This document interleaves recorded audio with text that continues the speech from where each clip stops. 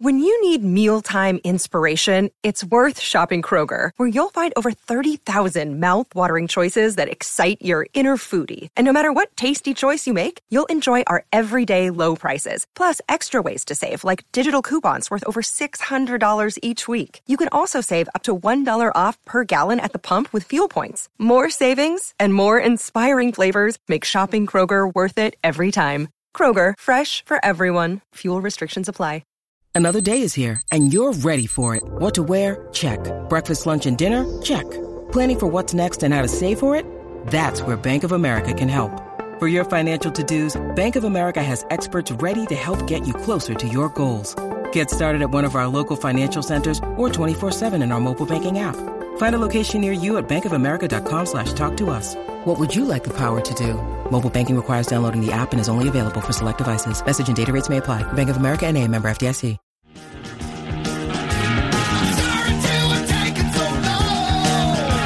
This is Sonny Hollywood Pooney from Podcast Rock City. We've been waiting 100,000 years for another good KISS podcast to rear its ugly head, and I guess we'll just keep waiting. But since you already hit play, you obviously know that you are listening to the Shout It Out Loudcast. Tom and Zeus are dropping deuces in dark-lit places, and that's not only a danger for you, it's plain danger us.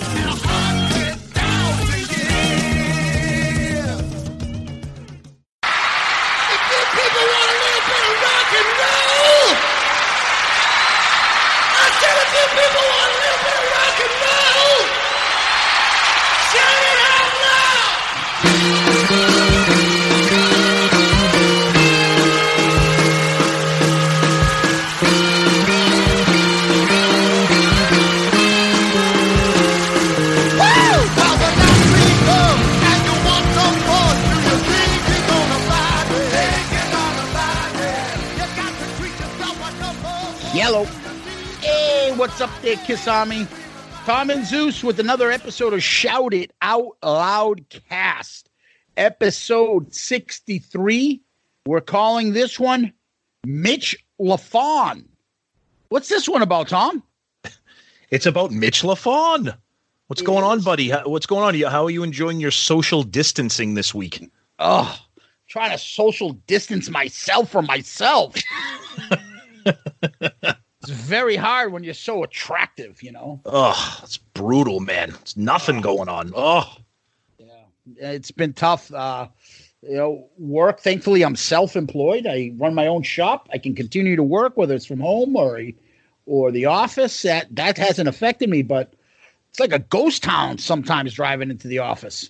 Yeah, I mean, I'm lucky enough right now with my position. I'm allowed to have a little bit of flexibility. Some at home, some in the office with limited stuff. But I mean, my ride to work today there was like nobody on the road. You're driving by these shopping plazas. I mean, other than the supermarkets where people are friggin' shooting each other up for toilet paper like The Walking Dead. That's what I feel like. I feel like it's the part where what's his name is on his horse, just waking out of the coma, and then walking on his horse. And he's like, "Where the fuck is everybody?" Back when Walking Dead was good. Yeah, too bad. Oh, it's crazy. I know. I mean, everybody's experienced the same thing. It's just very, very bizarre. But we're here to bring some exciting Shout It Out Loud Cast KISS stuff, as usual. Yeah, and we've had a lot. When I say a lot, I mean a lot of social media action going on. It's been a little bit overwhelming trying to keep up with it all. We've had a very good week for the podcast. A lot of interaction, some with, some big names out there, some with our favorite, our listeners and people that we interact with. And you guys are just as important, obviously, as anyone else. And it's just been a lot of fun. Yeah, it's amazing. We cannot thank you guys enough for the amazing feedback and interaction. And, we're talking about our non-Makeup Madness tournament brackets. With the feedback has been amazing. It's just makes it so much fun to have a community out there talking about KISS, loving KISS, especially this era of the band that is so different for certain people. And like Zeus said, I mean, people submitting brackets, just an overwhelming response, and we're just so thankful for that. So, for the most part, everybody, I wouldn't say the most part, really everybody has been generous, has enjoyed this, has said thank you for, giving us something fun to talk about during this time. And the interaction's been incredible, except for Dave Cranston. He can go fuck himself. Don't say that. We love Dave. Although he did shit on me. He did shit on me and tell me that I should have fought more for songs like While the City Sleeps. That's the thing. I'm joking with Dave, but I'm like, dude, Jesus, Tommy, how come you let Zeus win? First of all, he didn't let me win. We discussed this back and forth. Right. Believe me, I don't have any say more than Tommy does. But you want Tommy to put down his foot for what was it? Rain? And what was the other one he was fighting about? Was it, I don't know, Murder in High Heels or something? Oh, it's another fucking Carnival of Souls song that he really liked. In the era. I actually like that song a lot. Okay, wonderful. So are we debating whether to keep Bang Bang You? And we're like, no, Cold Gin can't make it over that. No. Keep out Black Diamond. We need to fucking put in, I don't know, Little Caesar. I mean, come on, buddy. We're talking about getting rid of these shit songs at the end of the barrel that are just going to get destroyed. And then he wants to show me as proof that my decision was bad, that Tears Are Falling beat that thing 97% to 3. Well, okay. I'm sorry that While the City Sleeps would have maybe got 4%. Tears Are Fallen went up against I Confess. Yeah. Any song that went up against Tears Are Fallen was losing 90-something to some single digit. Exactly.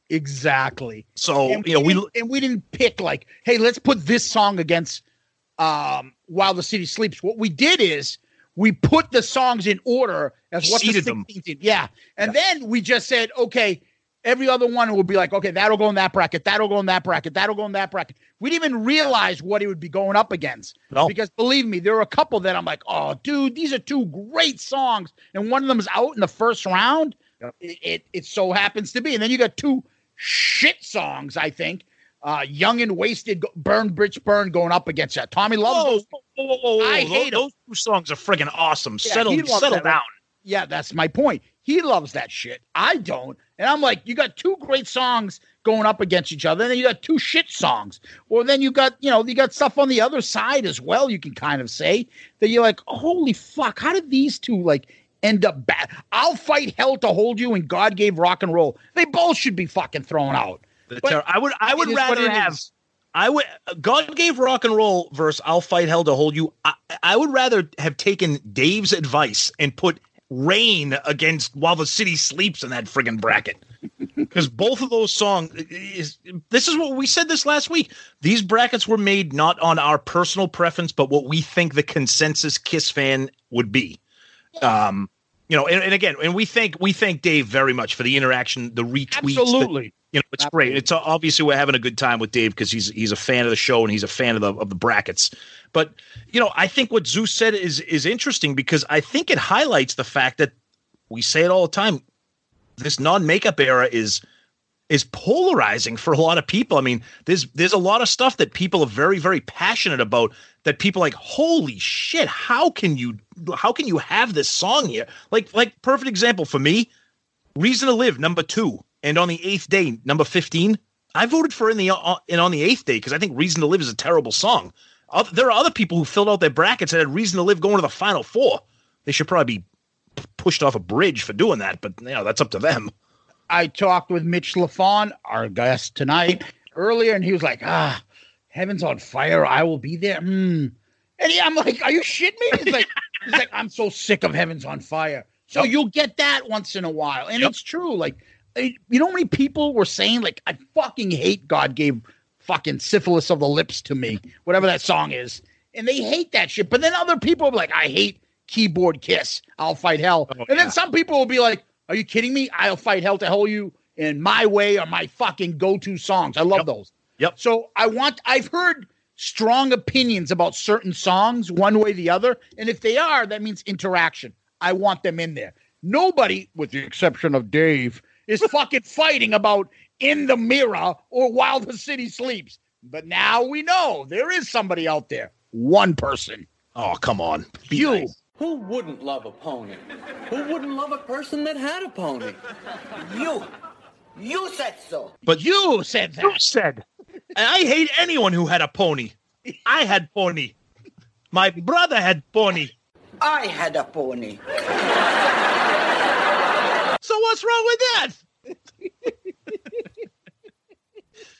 But like you said, the thing about these songs, like when we did last year, when we did the Makeup Madness, you did not get a lot of like arguing, like, oh, I can't believe you like Mr. Speed. That song's terrible. Like everybody likes Mr. Speed. Like this is like, we got into it with, I think it might've been our buddy Tony from Restrained. I think he was like just in love with I'll Fight Hell to Hold You. And I'm like, you must have to be suffering hearing loss from playing the guitar too loud in your band, because that song is a fucking nightmare. But you got people like Jericho love that shit. Yep. Love that shit. Yep. And other people that like Crazy Nights is their go-to album. Yep. They love Keyboard Kiss. I myself am not a fan of those. I like the Gene songs on that album. I'll tell you two things that stuck out. We talked about this before recording. The unbelievable love for A Million to One. Wow. Woo-hoo! I mean, great song, but I mean, I think we did that a bit in Injustice, making that a 5 seed, because everybody loves that song. Yep, and that's coming up. The big showdown between the heavyweights, that and Unholy. Remember when we did our Jericho draft of non-makeup draft? Yeah. That was my number one pick, A Million to One. I know, it's amazing. And then another song that's getting a ton of love that Zeus and I both fucking hate is King of the Mountain, and I don't get it. I don't get it. It's Sonny and his goddamn burner accounts. I said that, yeah. I don't get it. The best part of that song is the first 2 seconds with Eric banging on the drums. Then all of a sudden I'm like, oh, no. I'm the King of the Mountain. Oh, and okay. And then for people to think that that's better than King of Hearts. How? King of Hearts is a great song. It's a great song. King of the Mountain is terrible. It's Waterboy Kiss. You can do it. You can be the King of the Mountain. You can do it. Now, we talked about this too before we recorded, and I'm devastated because one of my all-time favorite Gene songs, Makeup or Non-Makeup, lost in a emergency tiebreaker poll. We had Under the Gun and Thou Shalt Not. It ended up going into a tiebreaker poll. Under the Gun won. It was close again, but Under the Gun won. And I said it on Twitter. I was like, I cannot stand Fast Kiss. It's not my kind of music for them. And again, unbelievably polarizing. Thou Shalt Not is garbage. That song's a pile of shit. Other people saying, I love that. It's one of my favorite songs on Revenge. Other people saying Under the Gun is one of the best songs on Animalize. It's just, it's amazing. And that's what makes this just so fun. We just had Sonny on just now. We were talking, the two of us were talking. Oh, yeah. Yep. And you brought this up to him and he's like, oh, Under the Gun. I was like, yeah, see? Yeah. And then he goes, yeah, Under the Gun and I'm Alive. I go, those are literally two of the worst songs in the entire Kiss catalog. Did you notice I'm Alive didn't even make the fucking bracket? So the NIT fucking bracket, which we'll do after this, the fucking Mark St. John NIT tournament. The shit sandwich tournament. Oh, don't bring up Tony Smith and his shit sandwich. Oh, God, I forgot. Speaking of that, so Tony comes out of the woodworks and puts another shit fucking comment in our profile. Did you see it? In our friend of the show, who will be making more appearances soon, Kara, the Kiss Cabana clothes consultant, fucking sends me a screenshot of it. And she's like, look at this. I'm like, don't get me started on our good friend Tony. He's got a shit fetish. I don't know what it is. He has a fetish about shit. Everything's a shit sandwich. Hey, talk about these two songs and it's a shit sandwich. Hey, talk about his clothes being a shit like, dude, I'm getting a little concerned about you and this love for shit. I love it.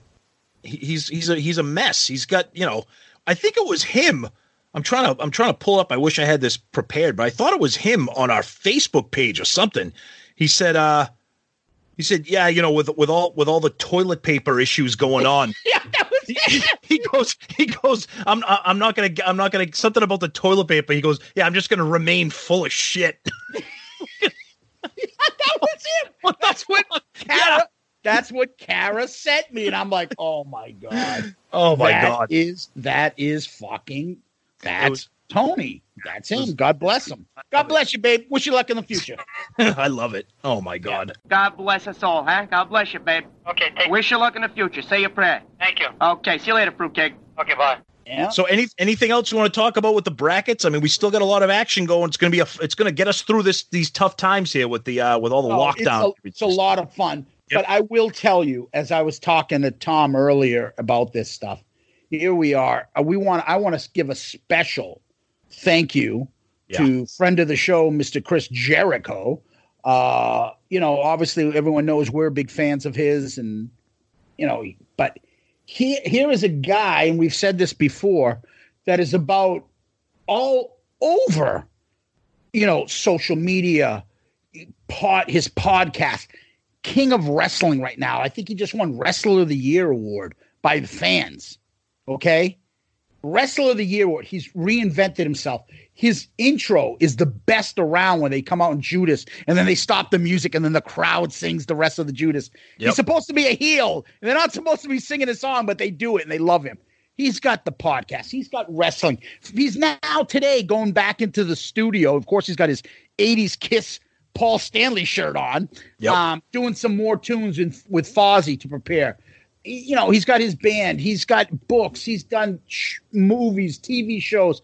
He's all over the place. Yet he found time to send that stuff over and get Bruce on there. And so my favorite thing is that earlier in the week, I sent this over to him. He's like, hey, remind me to get this thing on in about, in an hour or so, because I'll post it. And I'm like, okay. And so I send it over to him. And then he writes to me, where's this? And this was the funniest part. He says to me after I send him the reminder about the poll and everything like that. The tournament poll, when it starts, he writes back to me, I got a big surprise for you. And I'm in the middle of something at the office, so I wasn't even looking at my phone. I go back to my phone later and I see it. I'm just like, oh, what's that? Because I still had clients in the office. He just writes, it's a surprise, Dumbo. Wait for it. I'm like, Dumbo? What? I'm like, so the funniest thing is, I text Tom. I'm like, dude, I just got fucking made fun of by Jericho. I'm like, it's a fucking compliment. Like, oh, man. You realize now what you've done to yourself. No, I mean, he's calling me a dummy. I don't. No. I'm saying our fucking psychopath listeners are now going to send fucking Dumbo gifts your way now. Fuck. So anyway, so he sends me that. Later on this evening, I'm on my phone, and then bing, I get an email, and I get the Gmail account on my phone, and it shows up. And what is the email? Bruce Kulick. I'm like, holy fuck. I'm just about to text Tommy, right? I'm just about to text Tommy, and I get a text right before I can text Tommy. As soon as Bruce put it up, got the email. Ha, ha, ha. How fucking great is that? And that was from Jericho. Unbelievable. Dude, what a guy. He knew how fucking psyched would be. And then when Bruce puts up his poll, he says, yeah, Chris kind of nudged me to do this and stuff, and it'd be a lot of fun. Yeah, he went out of his way to say, do this. Give it to Bruce. And then the lovely Lisa, his wife, was kind enough to put it on as well. Yep. Like the Kiss community, people like Jericho, people like Bruce and his lovely wife, Lisa, we can't thank you enough. And then in addition to that. And it gets even better. So we send out other stuff to other people, and especially like our guest tonight, Mitch jumps on and helps us out. And then all of a sudden, we also reached out to somebody else that we're fans of. It's like 4 a.m. in the Eastern Coast time, right? I roll over, I'm half asleep. I'm still fucking wired from the day's events. And I look over and I'm getting DMs from Carrie Stevens, the lovely Eric Carr's girlfriend, Carrie Stevens, right? Yep. I'm like, dude, am I dreaming? I am fucking sending messages back and forth with her like 3-4 in the morning. Yep. And I know all you dirty little fucking minds out there going, yeah, just believe me. I was thinking the same thing. Like, is this a fucking dream? It's 3, 4 in the morning.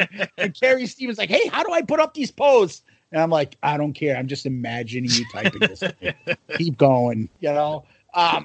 And I'm just like, holy fuck. Never mind that. In the meantime, we got Joey Casada goes out of his way to say to us too, you know, like, hey, put yours up. I want to go up against Jericho head to head. And he challenges Chris. Jericho even tagged Paul and Gene, although we know they weren't going to get involved, but we would love to.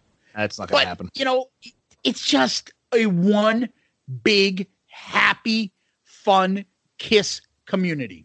Yeah, it's amazing. And like Zeus said, to have those people involved in this, to think that's something that we just came up with as like, hey, it's March Madness. We did it last year. Let's do it again. There is no real March Madness. And if you're on social media, you know that everybody's doing different brackets out there. There's all kinds of crazy ones out there.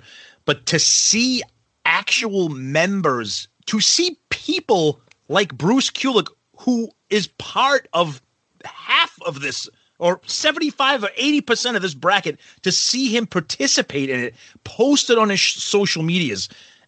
It's humbling. It's exciting. And it just shows you just like the power of how amazing Kiss and the fandom is. It's just, we can't thank everybody enough. It's been awesome. Absolutely. And it's just, that's why people love Bruce Kulick. Yep. Class act. That's why people love Chris Jericho. Class act. All the way through. Carrie Stevens, Mitch LaFon, Joey Casada. By the way, Joey, as I texted him earlier today, I finally finished, Tom, his lengthy book, which is absolutely excellent. I'm still plowing through it. I'm behind. Joey, I'll have my book report for you ready and soon. And I've had the greatest part about reading his book along the way is like I had like this, almost like this mentor ahead, tell him, holy shit, I just got through chapter 6. Did you really do this? He's like, yeah, this and that. And you hear the inside. Then I talk about this. I'm like, God damn it, you motherfucker. This is the second time you've made me cry. Oh, and he's like, I know this and that. And and then back and forth. That's how much I loved his book. And I'm not saying this to you because he's a friend of the show. I'm saying this to you guys because it's true. You guys will love his book. It's great. It is really good. I had the luxury and pleasure of being able to have that interaction, that personal connection where I can talk to him directly about what I just read. And I will tell you, he's very interactive. You guys read his book and you see something you like and you want to tell him about it, catch him on social media. He'll be talking to you. He's that type of person. Yep. It's a very inspiring book. Start with the dream. There is the online version's out. You can there's like lots of coupons and stuff like that you can get the free version of it online. But I recommend Start with the Dream. I can't say enough great things about it. It's awesome. But that's neither here nor there. Tom, anything else you want to add? No, I'm still plowing through the book. I haven't had as much time to get through it, but what I have read, it's amazing. I can't wait to finish it, and hopefully we can have Joey on here and talk about the book. So we're excited for that too. Absolutely. So let's anything going on in Kiss World? No, unfortunately, no, but we are recording on March 19th, Thursday, and today is the 45th anniversary of one of the all-time greats, and that is Dress to Kill. And we put it on our social medias to honor that day. Kiss has put out a bunch of really cool items. Any vinyl collectors out there, they've put out a special 45th anniversary edition red colored vinyl. Couple collector's item, couple T-shirts, little, keepsake little things you can get on Kiss's official website. So check that out.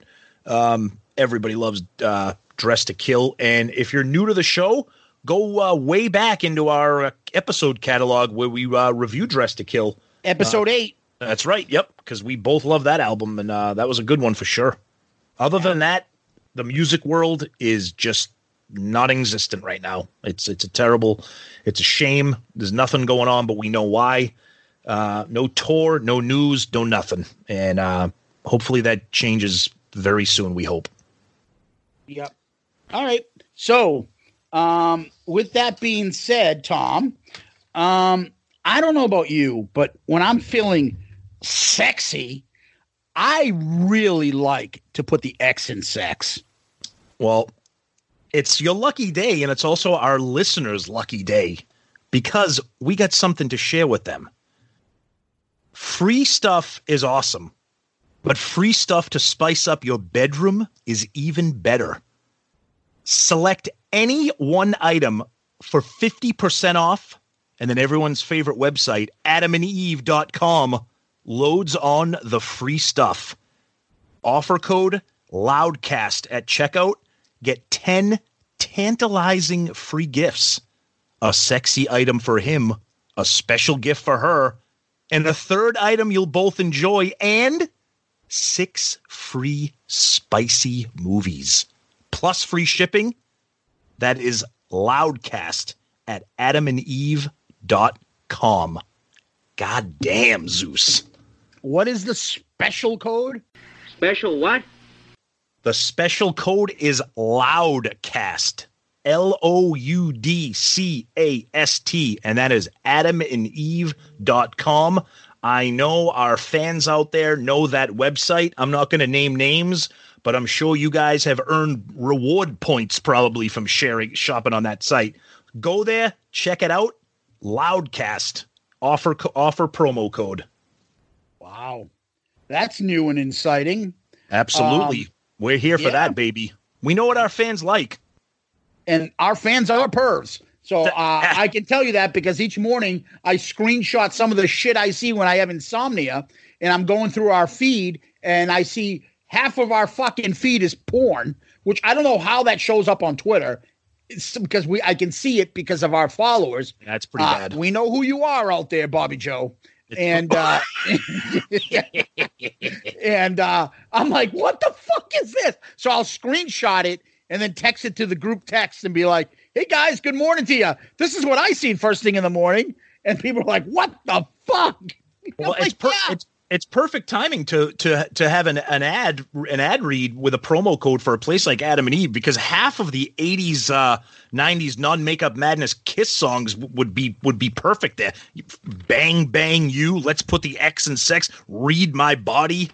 I mean, come on, there's so much going on here. Spit, the better the bigger the cushion, the better the pushing. Most definitely. I mean, it's perfect timing. So check them out, baby. adamandeve.com, promo code Loudcast. Awesome. So now let's set this thing up. We got a chance to meet our guest, and that is Mitch Lafon, the host and of Rock Talk with Mitch Lafon. And we got to meet him at the Manchester Kiss Show earlier this year. Hello, Pantheon Podcast listeners. Christian Swain here to tell you more about my experience with Raycon earbuds. Our family now has 3 pairs of Raycon earbuds around the house, and my wife just grabbed a pair of the Headphone Pros to replace some headphones from a company that was double the price. And yes, she loves them. Now, if you haven't pulled the trigger on a pair of Raycons, or even if you have, but you're in the market for another pair because they're just that good, well, now is the time to check them out, because they just launched their upgraded model of the best-selling everyday earbuds. With Raycon's upgraded everyday earbuds, now you also get active noise cancellation, ergonomic design, and multi-point connectivity that lets you pair with 2 devices at once. New quick charge function, 3 customizable sound styles, plus awareness mode. Available in a variety of vibrant new colors to complement any and all skin tones. I even have a pair of earbuds in a cool green color. I have tried just about every earbud known to humankind, and these Raycons are fantastic. Seriously, if you've been wanting to check out Raycons, there truly is no better time. You're going to ask yourself why you didn't check them out sooner, and Raycon offers a 30-day happiness guarantee. So what are you waiting for? Go to buyraycon.com/Pantheon today to get 20% off your Raycon order, plus free shipping. That's right, you'll get 20% off and free shipping at buyraycon.com/Pantheon. buyraycon.com/Pantheon. Couldn't be nicer. Went out of his way to be gracious, met with us, took a photo, talked with us for a bit, and we asked if he would be kind enough to join us someday, and he said he would. And, he took the time out of his day to give us an interview in his busy schedule. And we were able to get that interview, and we did that on Monday. So while we did this on Monday, Tom, we're just going to play the interview right now. Anything else you want to say before we get to the interview? Nope. It was a lot of fun, and we thank him for that. So we hope you guys enjoy this. And here it is. So we want to welcome a very special guest, a favorite of ours, Mr. Mitch Lafon from the excellent podcast that we all hope you're listening to, Rock Talk with Mitch Lafon. Mitch, welcome to Shout It Out Loudcast. Thank you so much for taking some time in your busy schedule to join us. Yeah, bonjour, as we say in Montreal. How are you? We're doing great. We're surviving the chaos here, and just wanted to get a couple minutes with you to talk Kiss and specifically and some rock in general. Yeah, anything. I'm always willing to talk. That's my gig. Awesome. And we want to start off by saying thank you again for taking a few minutes to meet us, get some pictures with us at the Manchester show, the end of the road show. What a great show that was. I have to say, I got there at 2 p.m, and I got a chance to speak with Doc McGee, and of course the entire KISS organization was kind enough to give us passes, and so we sat and watched the David Lee Roth sound check. Now David wasn't there, but the band ran through 13 songs. Some of them they ran through twice, and what an experience that was. Yes, it's not Alex Van Halen, it's not Eddie Van Halen, but just to hear the band run through those iconic songs in an empty venue, and what an afternoon! I have to say, the KISS crew, all of them, from Doc McGee to Keith LaRue to all, just terrific guys, terrific people. Yeah, it was a great experience for us, and I'm glad, based on some of the changes that we've seen so far, with the set list, on both sides, which is kind of a good segue. Zeus, if you want to jump in here, we always like set list questions. Oh, hey, since he has a god name, can I have a god name too? Can I be like, if he's Zeus, can I be like Poseidon or something? Neptune, something. Neptune, yeah. I can't. Zeus. I can't compete with Zeus. Well, he's Greek, so I don't know. Do they have any Canadian? Can I go like? Oh yeah, it's Canadian. I get to be Gretzky. Is that what you're saying? All right, I'm a Gretzky. What's better than that? The greatest. No, I actually saw a game with. I saw them live. I saw Gretzky live. You're gonna get me to get off track. First of all, his name is Bobby Orr. Oh, okay. So let's not go there with Gretzky. Okay. Was he not a Canadian Bobby Orr? Canadian? Yeah, he's Canadian and one of the classiest gentlemen you'll ever meet in your life. Yeah, the other great Bruin, and there are a few. Ray Bork. You can't deny Ray Bork, man. And right. Like him or love the Bruins or not, Ray Bork was a class act, and of course Canadian. That's right. True. French Canadian. Him and Patrice Bergeron, two guys that can walk in Montreal and never get hated. No, right? Ray Bork cannot be hated. That man, you have to respect talent. That guy was fucking talent. He was talent. Right. That's right. Same thing with Patrice. He's one guy in the NHL, every rink, they respect him. Now, hockey talk with Tom and Zeus. Let's switch it over. We always ask everyone that comes on here, and I'm dying to hear your answers on this. Yeah. Okay. So we call these things Murph questions after Tom's longtime college roommate, Murph. So, favorite KISS member? Ace Frehley. Okay. Did not see that coming, buddy. Me but neither. That's good. Favorite KISS song this week? Hey, favorite KISS song this week. You know what? The one that I have stuck in my head for no particular reason is Tomorrow from Unmasked. Oh, yeah. Can we disconnect right now? I love that album, and I love that song. Zeus hates it. I love the Gene songs on that album. I don't like the fall songs. Okay. I mean, listen, I'm not sure if I would qualify it as my favorite KISS song, but for the last couple of days, I've had it stuck in my head. It's a catchy song. Yep. And you know what? I think because with all this coronavirus stuff, everybody says we're going to see what's going to happen tomorrow. Like every press conference is, we're going to see what's happening tomorrow. And I think that's why it's stuck in my head, because I just hear the word tomorrow. Okay. You know. Oh, but yeah, my goodness. Favorite KISS album? That's a tough one. You know what? Sonically, maybe not the best sounding, but I'm probably going to have to go with maybe Kiss Kiss, just because all those classic songs are still being played today. I can argue for Creatures of the Night being a better album. I can argue for Love Gun being a better album. But historically significant, if it wasn't for Kiss Kiss and the fact that we're still in this day and age playing Strutter and playing 100,000 Years and playing Deuce and playing... Yeah. You know, and Destroyer is overrated. So fuck Destroyer. Yes.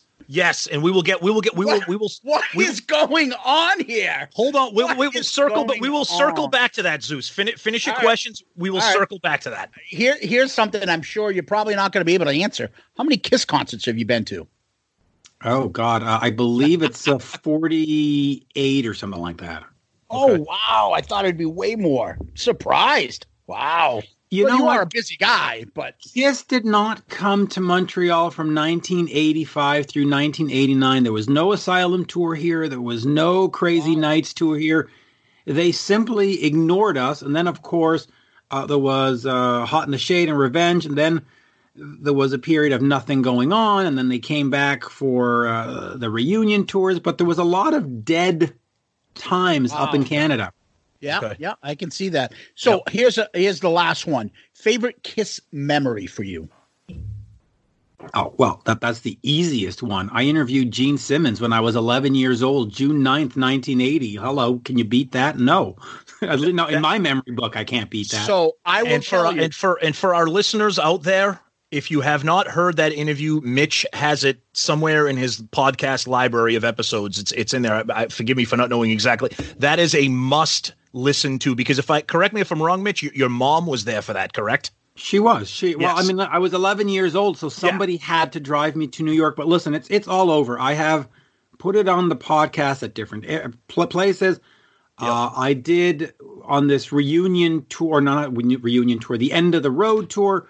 I did an episode where I put my first ever Gene Simmons interview with my last ever Gene Simmons interview. I thought as a bookend kind of thing. But also, if you just type in Mitch Lafon, Gene Simmons on YouTube, you can find it. And yes, you will hear my mom for the first, 11 minutes. And then I come in and people will be like, why is it a Mitch Lafon and I hear a lady? Well, you hear my mom interviewing and then me. So yeah, that's a tough memory to beat, man. That's a tough one. I don't blame you. That's amazing. Yep. And funny thing is, I found that on my own. I went down one of these YouTube rabbit holes on my own late at night, and I'm like, what the hell is this? Mitch Lafon? That's not Mitch. And I read through the comments, and someone's like, yeah, isn't that cool that he got the interview when he's like, I'm like, holy shit, that's his mom. But the questions and the way Gene was answering, I still found it fascinating. And I love how Gene was engaging. Do you know, like a lot of those people back, talking to young kids would be like dismissive or patronizing. Exactly. He was not patronizing. No, he was engaging you. It was awesome. I went toe to toe with him too, and not in a negative sense, but I think he expected like, tell me what your favorite color is, Gene, and I didn't give him those questions even at 11 years old. So he was like, oh, look at this, kid's kind of smart. And what I like about that interview is all the plans he set out for shit that never happened. We're going to have Kiss World. We're going to have a major tour. We're going to have a major... And it's just like, no, that didn't happen either. Though Kiss World with the what was it? The traveling carnival? The traveling amusement park. Yeah. Damn, that would have been cool. But can you give us a little bit of background about where that interview came from, how that even got set up? Oh, that was simple. Listen, I live in a little village of like 600 people, and I've been here for forever. So there was nothing to do in the 1980s. There was no internet. There was no cable TV, for Christ's sakes. Yep. So on the back of albums, there'd be management info. And in the good old days, you used to dial up 555, 1212 for information, right? Yep. So I knew the area code for New York, 212-555-1212. I called it and I said, hey, I need a phone number for Aucoin Management, and the operator gave it to me. And then I phoned Aucoin Management, and you can hear through the interview, I didn't sound like a kid. I mean, I had sort of a girl voice, but I had a great vocabulary. So I phoned up and I said, hey, I'd love to interview Kiss, blah, blah, blah. And they went, yeah, sure, no problem. I mean, it was really that simple. Wow. Now you try to get an interview with any band, not just Kiss, any band. Bands that are playing to 50 people in a club and bands that are playing to 50,000 in a stadium. And the gatekeepers, oh my fucking God, there's gatekeepers and gatekeepers and there's a gatekeeper to the gatekeeper now. Yep. Back then, Kiss's fortunes when did I phone? I must have phoned like in April of 1980. They were on a downward spiral. So the fact that anybody phoned from any part of the world and said, "Can we interview them?" They were like, yeah, come on down. So, listen, I'm imagining had I done this phone call in 1977, it probably wouldn't have happened. Yep. Not to be disrespectful to the band, but it happened. Yeah, like you said, you caught them at a downtime when really nobody wanted to talk to them, which was great for you. Perfect for me. Now, my mom was doing freelance work for the Canadian Broadcast Corporation, the CBC, which shows all the Montreal Canadian games. I know Denmark and Denmark's radio. So she had access to equipment, and I don't remember, but I probably said this is going to be an interview for the CBC. I probably said that. I don't recall the conversation exactly, and they granted it to us, and they said, would you mind doing it in person? I was like, no, I would. Where's in person? New York, and I was like. Well, that's going to be a bit of a hassle to get to. And listen, to her credit, I convinced my mom to drive me 7.5 hours to New York City to sit and meet Kiss for 20 minutes. So that's amazing. That is amazing. Well, I think it set up everything else that's happened to me in the rock world, quite frankly. So yeah, had she said no, and had I not had that story to tell, I don't think I'd be doing this today. Yeah. So. That's awesome. Life changing, and I think you saw in my social medias. I took her to that show in August of this year, 2019. Yes, very cool. And that sort of brought the whole circle to an end. Yep. So good times actually. And so, then just a real one. 6 weeks later, I saw the Eric Carr show at the Palladium because it was June 9th, and then. July 25th, I convinced her to drive me back down. I said, I have to see this show. And she said, why? I said, they're introducing a new drummer. They will talk about this for years. And she's like, they're not going to know Kiss next in 2 years from now. I went, let's go. And we went, and we ended up buying tickets from a scalper for $30. And she was like, oh, $30. Well, listen, tickets were like, I think $7 or $30 for a ticket was highway robbery. Oh, yeah, absolutely. And I convinced her to fork out $60 because, she had to take me, obviously, so I couldn't go alone. And she did. And I remember the speech. She was like, you're going to have to, whatever it was, mow the lawn for the... Like, yeah. But, boy, being able to actually say I was in the building for Eric Carr's first show. Not, I was outside. I was thinking of going. No. I was in the building for Eric Carr's first show. That's amazing. That's great memory number 2. I was just going to say the fact that that's your second memory shows you how awesome that first memory is. Yeah, that's a great point. That's a great point. Yeah, that Palladium, and I'm still to this day trying to get a good bootleg copy of that concert, and I've yet to find one that sounds pretty good. I think Joey was there too. Casada got his. I think he was at that Palladium concert too. There's a lot of people that come out of the woodworks. Yeah, I was there. Just like all the guys who were at Ted Williams' last baseball game. I was there too. Right? But I think the guys from Anthrax were there too. If I'm not mistaken, Scott Ian and Charlie Benente have said, if not said to me or to other people, that they were there. So a lot of cool little connections to think that you were in a building and maybe even standing next to these people. And of course you were nothing and they were nothing, and it all sort of blew up, 15 years later. It's kind of cool. Yeah, absolutely. So let's circle back a little bit from when we met you at the Manchester show, and the rumors at that time. Well, it wasn't a rumor, but that they were going to make changes to the set list. And that show that we were at, it was the first show of the second leg of the U.S. tour. So we didn't know what the set list was going to be. Everybody was excited. You and your background allowed you to get a glimpse into it. You didn't tell us it, but you teased it to us. Mm-hmm. I was thrilled with the Parasite edition, which recently has been removed from the set list. I was thrilled with the Tears of Falling edition and the removal of Let Me Go Rock and Roll. And now Let Me Go Rock and Roll is back in and Tears of Falling is out. We want your thoughts. People hear us talk about it enough, about the set list and about the concept of Kiss being willing to make changes to the set list, but making small changes instead of pulling out. We know that there are a certain list of songs that are never going to come out of the set list, and every fan understands that. But Paul is on record as saying, if we play this song, people are going to go to the bathroom, or they're going to be looking at one another saying, I don't know this song, when he knows that's not true. Well, a couple of things. First of all, even though there are songs like Rock and Roll All Night and Detroit Rock City and stuff that probably must remain at all times, nothing says that they must remain at the same spot in the set list. I have said, and I've said it to Eric Singer personally, I would love to see you start with Rock and Roll All Night, because that would throw fans off. You would show up to the show and you hear Rock and Roll All Night first and you go, oh, does that mean we're already done? That's one so then you're like, oh, okay, well, if that's the first song, I think that just that in itself would make it intriguing, and it would also be like a mission statement. We are here to rock and roll you all night and party every day. And you're like, okay, so let's see what you've got for the next 90 minutes. And just changing it in the position of the set list, I think would make it intriguing without change. Now, other than that, I do think that they should rotate songs in and out. And here's why, because I've heard Paul say this over and over and over again. We have to play the hits. We have to play the songs that people are familiar with. And I'll take a song like Let Me Go Rock and Roll or 100,000 Years. They were not radio singles.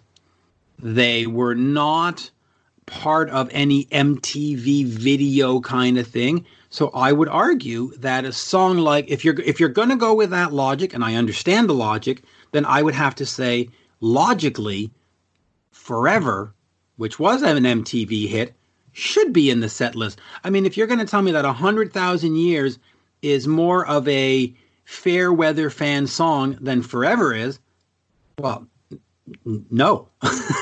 No. Exactly. If you're playing to the fair weather fan, not the diehard, which is fine. A lot of bands play to the fair weather fan, the ones that just know the ones. Then you can't argue that 100,000 Years or Let Me Go Rock and Roll are more important than the 80s stuff, because, All Hell's Breaking Loose, Lick It Up, Who Wants to Be Lonely, all this stuff that was on MTV and got played ad nauseum on MTV probably has more fair weather fans than any deep catalog song from the 70s, just because of the media context. So, I think they should switch it out. And then you look at a band like Metallica or even Bon Jovi. Metallica switch out nightly 5 songs. Yep. All the time. Last time I looked, they're playing stadiums. I don't think it's hurting their bottom line in any way, shape, or form.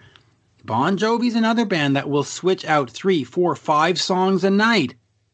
Again, in Europe especially, they are still a stadium act. In North America, they are a solid arena act, not hurting their bottom line. So this whole thing that you can't switch stuff out because people are going to run to the bathroom. You know where they're running to the bathroom? During an 8-minute Tommy Thayer guitar solo, during an 8-minute Eric Singer solo. And by the way, a lot of them are running out to the bathroom doing an 8-minute Peter Criss solo or an 8-minute Ace Frehley. It has nothing to do with Tommy or Eric. But if you're going to tell me that they are not going to go, they're not going to go pee-pee. Let me rephrase that. They're not going to go pee-pee during a solo, but they're going to go pee-pee during Forever. Give me a fucking break. Yeah. And real quick, and Zeus, just give me this. And if to use that logic that Paul uses, and I see a lot of fans talking about this, the fact that there is nothing from Revenge on this tour. There were multiple videos, multiple, rock radio hits from that album, which is mind-blowing that was a comeback album for them. They don't represent that album. They don't represent some of my favorites, like I Stole Your Love, Come On and Love Me. And like you said, Let Me Go Rock and Roll and 100,000 Years. to us, those are hits. Those are common man songs. Yes. But to the people that Paul claims is at these shows, those are deep cuts or borderline, mid-level cuts. So no, they're there's deep cuts. Listen, if I take my wife to the show, she's not a Kiss fan. She will say, "Oh, I know Forever." I think I know that. She will not have a clue what 100,000 years is. Yep. And so if you're playing the fair weather fan card, you can't play the fair weather fan card with "Let Me Go Rock and Roll." It's 100. You can't. You can't. So, Yeah, it's funny because when I went to the bathroom when 100,000 Years came on, because I knew the solo was coming up. That's exactly when I went. Oh yeah, I am a prime guitar solo P man. I've got that down to a science, and drum solos. I've got it down to a science. Yep. Now the bathroom there was destroyed by somebody, but from throwing up all over the place. But that's when I decided to go. I want to switch to one thing I want to get out before I know our time is limited. So one of the things that I wanted to bring up, because we respect. We still got about 25 minutes. Perfect. Okay. Great. I want to, I always want to bring this up with people that are, especially in your line of work, what you do, and you're a respected journalist, and people know what your stuff about rock. Now, what is your feeling? Because this is a pet peeve of mine, and our listeners know that I bitch about this all the time. What are your feelings when you hear Fake Ace and Cheater Chris? I don't think that's fair to them, and I will tell you exactly why. If Gene Simmons or Paul Stanley came to Mitch Lafon and said, "Hey, we need you to put on this costume and hop on the stage," I would have done it in a New York minute. And if they came to you or any of your listeners and said, "We're going to give you $150,000 a year," or whatever they're getting paid, to hop on that stage, but you got to, every single one would have. And anybody that tells you that, "Oh no, I wouldn't want to stand on a stage with Paul," they're fucking lying. They are lying. And so, if it wasn't Tommy doing it, they would have hired, Bobby. And if Bobby wasn't doing it, they would have hired Jimmy. So there is absolutely nothing wrong with them doing it, because that's a job. And, at jobs, you wear a uniform. And when you're at McDonald's, it's a little brown thing with a hat. When you're in Kiss, it's makeup. I don't bemoan the fact they are doing what they needed to do to survive in the business. So more power to them. And I would have done it. No question. Do you go ahead, Zeus? Check out? Because, we're going to bring this up because we always do on our show. So Eddie Trunk, somebody dubbed Stewart, I don't know who, but says he checked out as soon as those guys went in. It's not Kiss. It's not for me. Is that something? So I know Tommy and Peter, people can say, yeah, Tommy and Eric can say, yeah, I understand they did it. It's a job. That's fine. What about to the fans? Do you believe that Kiss is disrespecting the fan, like Paul and Gene, by putting them in there with the makeup on and sometimes mimicking Ace's moves or some of his songs or the space shooting the guitar out, things like that? What is your thoughts on that as far as the fans are concerned? They are absolutely not in my opinion, they are not disrespecting anyone. It is like saying to me, is putting Tuukka Rask in a Bruins jersey disrespecting Jerry Cheevers? No. It's a team. Do the Bruins stop playing because Raymond Bourque has retired? Do the Yankees have to change their uniform because Babe Ruth has moved on? I mean, it's silly. Kiss is a brand. This is the face that they sell, and they should have every right to sell that face as it is. I mean, it just is. People always get on me by talking about brands and business, but it is a business. It's not the music, give me a hug. It's music. It's the music business. And Kiss has every right to have a public face. You're asking Kiss to change their look would be the same as asking Coca-Cola to redesign their cans because it's not 1987 anymore. It's not fair. It's not fair. It's not disrespectful. In fact, I think it's respecting the fans by saying, this is the look that We're going to give you the look that you know. Unfortunately, the people that were in those roles before cannot be here for whatever reason, whether it's, medical reasons or whether it's legal they can't be there. So, and you know what? Kiss would have retired in 2000. We are now 20 years later, and we're here 20 years later because of Tommy, because of Eric, and because of the decision Paul and Gene made. So I'm grateful that I got an extra 20 years of Kiss. And listen, I was at that Manchester show in February of 2020. I loved every minute of that day. And had they not made those decisions, we would not have had that moment. So, whatever. And Eddie I love Eddie Trunk. He has his right. If he doesn't like it, he doesn't like it. That's fine. Listen, I don't like Bjork, but should I, should you not be a Bjork fan? Of course you should be a Bjork. If you like Bjork, then go be a Bjork fan and buy every album she's ever made and go to every show. Just because I don't like it doesn't mean you shouldn't like it. So I'm fine with it. And if Eddie doesn't feel, simpatico with the new Kiss, well, okay. But he's simpatico with a whole bunch of other bands, and he promotes other bands, and good. That's the way it should be. But the problem I have, But go ahead. You're hitting a lot of these great points, and we're in a complete agreement with you. The problem we have, and that we vent about, is that he holds, and he's got a very nice. He's got a very big microphone, and he holds Kiss to a different standard than other bands. And whether we talk about the supposed tracks that apparently no other band that goes on the show talks about, or the whole costume and switching members up. Is there anybody in Foreigner that's original anymore? I mean, you can go down the line, but it seems to be that Kiss gets more shit for this, and that's the thing that bugs me.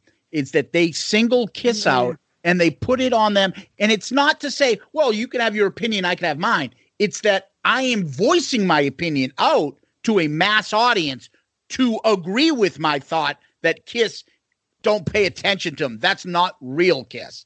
And that's what annoys me. I know it annoys Tom as well. And a lot of Kiss fans out there. And this isn't a shit fest on your friend, but that's the part that's out there in social media that's still somewhat prevalent. The Kiss Army, you know what it is. Yeah. Half of them are toxic. But first of all, I think part of it is somewhat personal because of the relationship with Ace and Peter that he has. I think also the fact, it seems as though the Kiss camp has gone out of their way to not cooperate with him. And listen, you could make the exact same accusations with me when it comes to Nirvana. I have taken almost every opportunity to make snide comments about them, and fairly or unfairly, whether it's mature or not mature. I mean, those are all other debates. It just is. And he has that platform and he has that microphone. And before you condemn Eddie and say, oh, he's a horrible human being, let's just remember that for the last 30 years, for the late 90s to the early 2000s, there was really one voice talking about Firehouse and Warrant and Pretty Boy Floyd. And it was Eddie. And if it wasn't for Eddie, I don't think we'd have an M3 festival. I don't think we'd have the early days of Rocklahoma when it was an 80s festival. I think a lot of that stuff would have fallen to the wayside. I think the Quiet Riots and the Warrants of the world might have fallen off the map had it not been for him championing it. And you know what? Kiss doesn't need Eddie Trunk to champion it. Kiss doesn't need Mitch Lafont to champion them. Kiss doesn't need you or your friend to champion them. Kiss can exist without us championing them, whereas the Warrants and the Quiet Riots couldn't have existed without Eddie Trunk championing them. So, is it annoying that he's bashing our favorite band? Maybe. Does it remove his importance in the grand scheme of things? No, absolutely not. It doesn't. And me bashing Nirvana, maybe I should stop. But we all have our whipping boy, we all do. Well said, Mitch. Well said. So that being said, talking about original members and, the new guys, let's circle back. We talked about this at the beginning, but now let's talk about it a little bit more before we wrap it up. So this is Monday, March 16th. I think it was yesterday, Sunday, March 15th. was the anniversary of Destroyer. Now, in terms of being simpatico here, Mitch and myself, look, I love all Kiss. I love a lot of what's on Destroyer. But I am on a lot to hate too. Sweet Pain is just. Hold on, slow down, Zeus. Great Expectations is just fucking garbage from start. I'm on record as saying it's a tremendously overrated album because it is it's top heavy with hits, and it's bottom heavy with garbage. Go ahead. I mean, shout it out loud. Detroit Rock City, King of the Nighttime World. Unquestionable, some of the best stuff they've ever done. But what I've always said about Bob Ezrin, and it's funny because I did another show with another bunch of people, I always find that Bob Ezrin makes Bob Ezrin solo albums, and it's like Destroyer as performed by Kiss. Welcome to My Nightmare. Bob Ezrin's Welcome to My Nightmare as performed by Alice Cooper. He injects so much of his personality that it deviates from what these bands are, and he brings in so many ghost musicians. You look at the history of Kiss and you hear Ace say, well, I didn't know they brought in Dick Wagner, and you hear Peter Criss go, well, Bob Ezrin wanted to bring in, and then you look at Alice Cooper, well, the band. I think he brings in a lot of discontentment, which leads to these eventual breakups and stuff, and it's not really a Kiss record. Kiss records do not have violins. They don't, or they shouldn't. Is it a great experimental? Oh yeah, great. I don't want Kiss to experiment. You too can go experiment. Madonna can go experiment. Kiss should just plug in 4 guys and play. Is that sort of pedestrian way to see the band? Maybe, but I think you're right, Mitch, and I think the band agrees with you.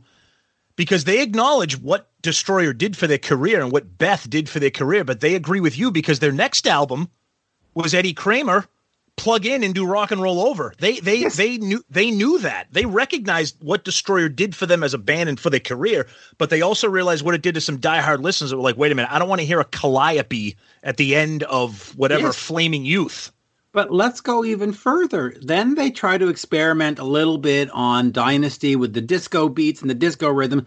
And then they go into the Unmasked era. And then they go into the Elder with the whole. And you know what they do to save their career? They get 2 Creatures and they plug in and play. Now, there's 87 different guys plugging in and playing. Okay, great. I'll give you that. But they get back to bass, drums, guitar, vocal. Fuck it. Let's go. And all the other albums where their career sort of went down the hill is where they started.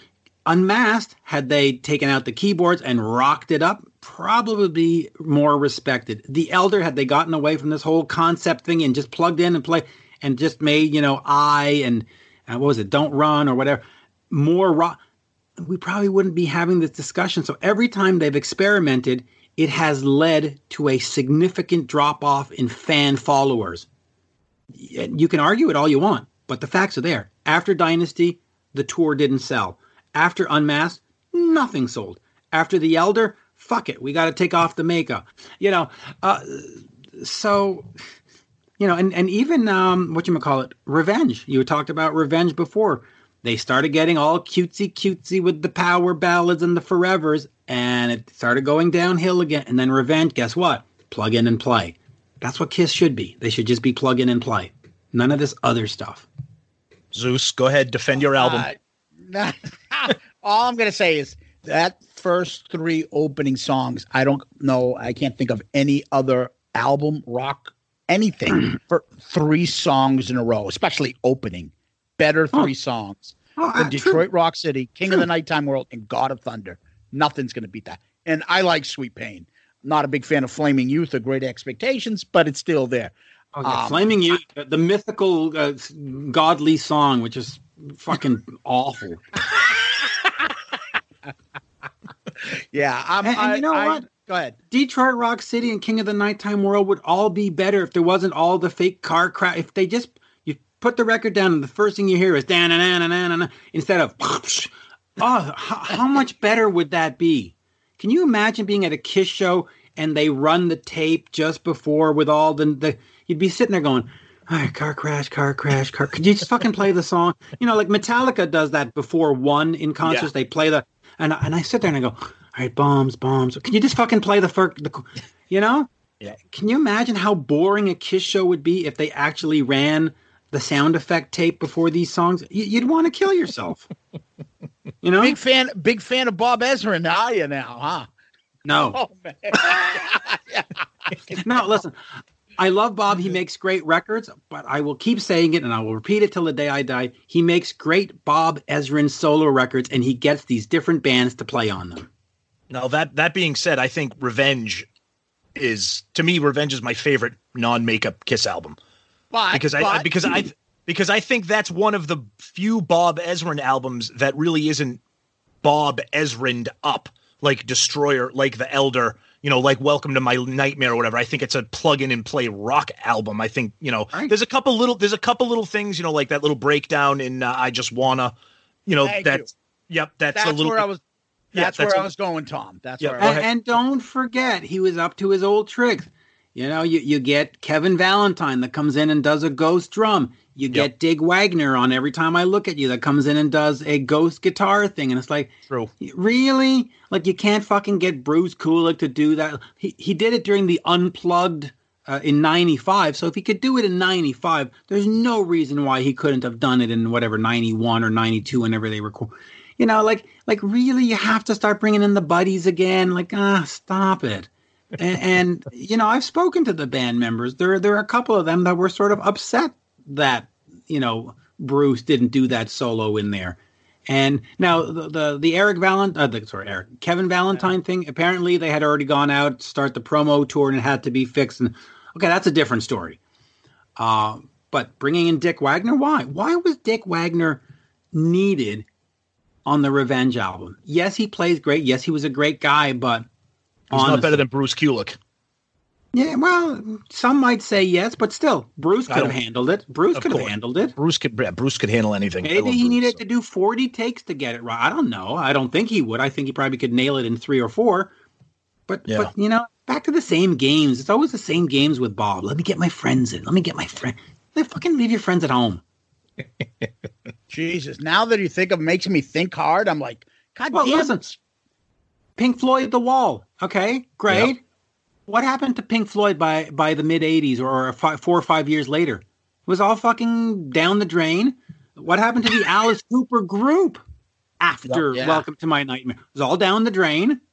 Yeah, Interesting. No, but what he's saying right now makes me think like, God damn it, he's right. Kiss performed, 4 members performed on the first 3 albums. All of a sudden, he comes in and, hey, you play this. And then ever since Destroyer, there's always ghost guys coming in. And then Ace doesn't need to go there. You don't need me to play this. And then Peter gets pissy, doesn't work on his craft, and he starts going down the drain.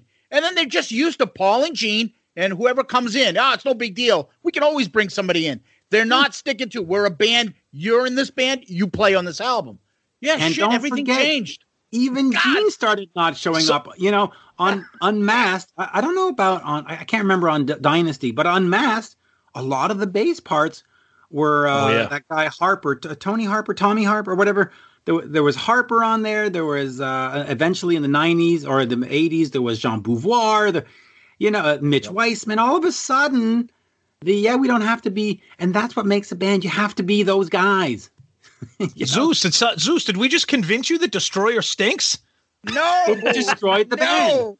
No, he's going to convince me about like this Bob. He destroyed the band. Maybe he's not as cool. Yeah, maybe he's not as cool. God damn it! He's not. We're gonna have an I hate Bob Ezrin episode coming up. I guess I don't know. God damn it! But anyways, man, that's a great conversation. Thank you. And it does enlighten me and open up my eyes to this. Holy shit! Now, so take Destroyer and take those 3 songs and take out all the sound effects. How much more powerful would it be if those chords just hit you right between the eyes right away? Boom, boom, boom. That's why I say I wouldn't take those side effects away. God of Thunder with whatever he has with his little kids there makes that so awesome. Whatever he did, that spookiness, that effect, those chains rattling the back, whatever that noise is, that makes it awesome. I like the live version too, and there's the studio version. I like the live version. The studio version, Detroit Rock City, where it builds up, and then the car crash, and then it goes into King of the Nighttime World. All right, but the live version's different. We have two versions.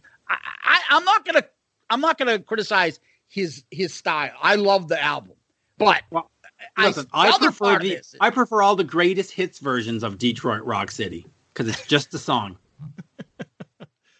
So before we let you go, Mitch, and thank you so much for the time that you've given us. Yeah. Can you tell us? Can you give us any sneak peeks about anything that you may have in the burner, Kiss related, or anything that's going on? Any more shows or anything that might be coming up? Interviews or anything that you can talk about?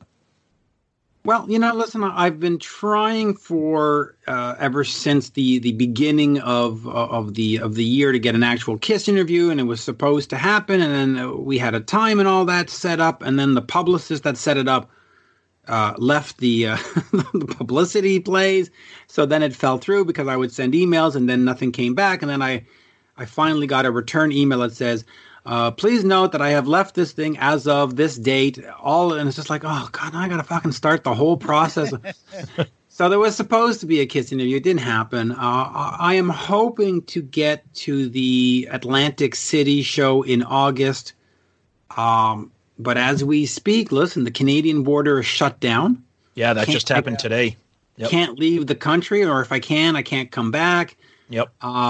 They are now talking of Trump was just talking about how things aren't going to be normalized till August. So who knows if travel is going to happen? Who knows if the tour is going to happen? I'm assuming that the tour is going to get postponed, if not canceled, or at least a leg, not the entire tour. I'm sure by,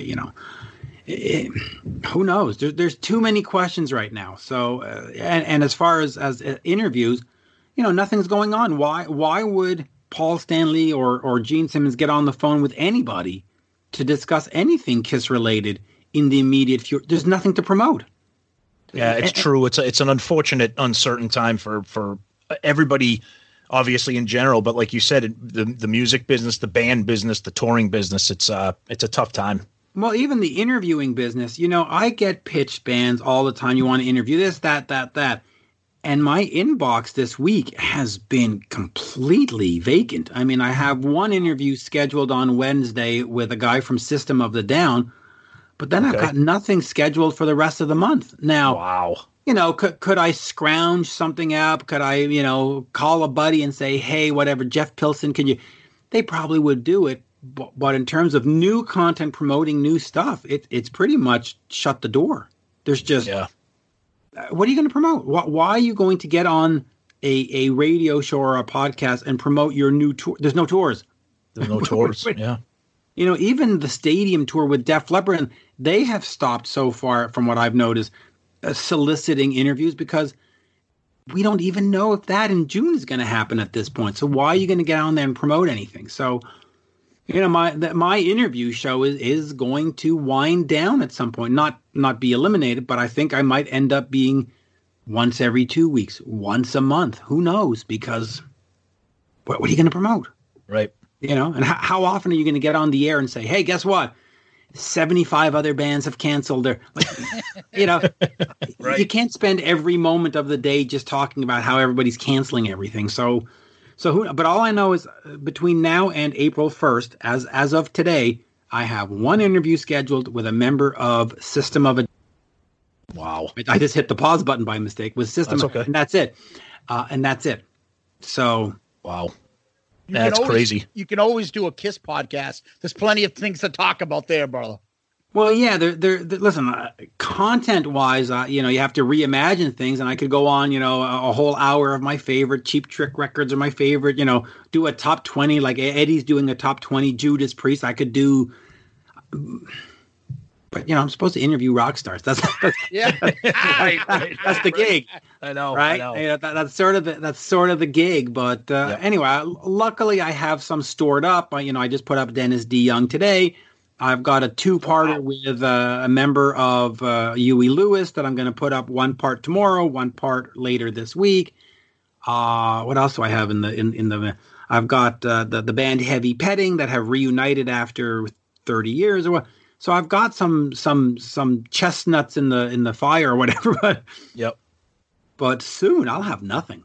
Oh boy. Well, we're going to keep still looking for you and checking you out because the podcast is great.